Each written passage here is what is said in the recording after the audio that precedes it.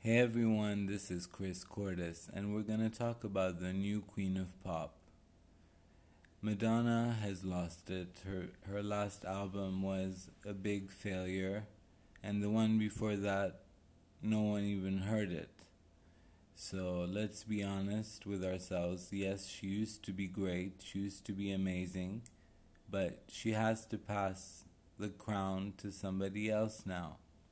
And we thought of many people like Katy Perry, Nicki Minaj, Britney Spears, Christina Aguilera, and Lady Gaga.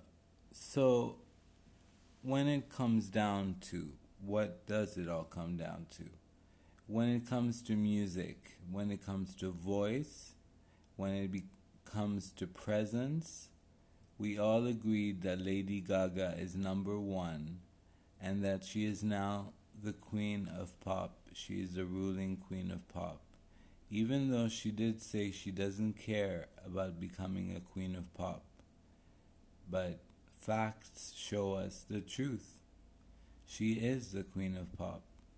Her new music is amazing. She made an incredible song for a movie. She won an Oscar for a song.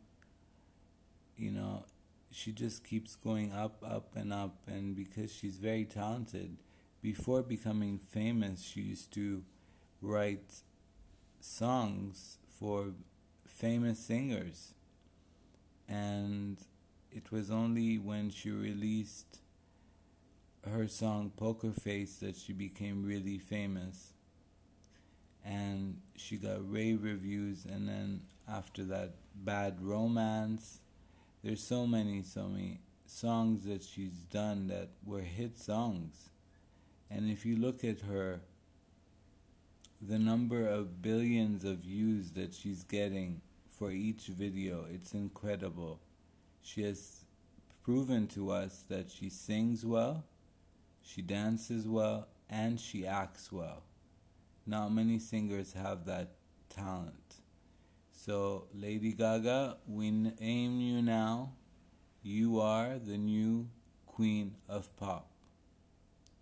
So that's it for now, and we'll be back after the break.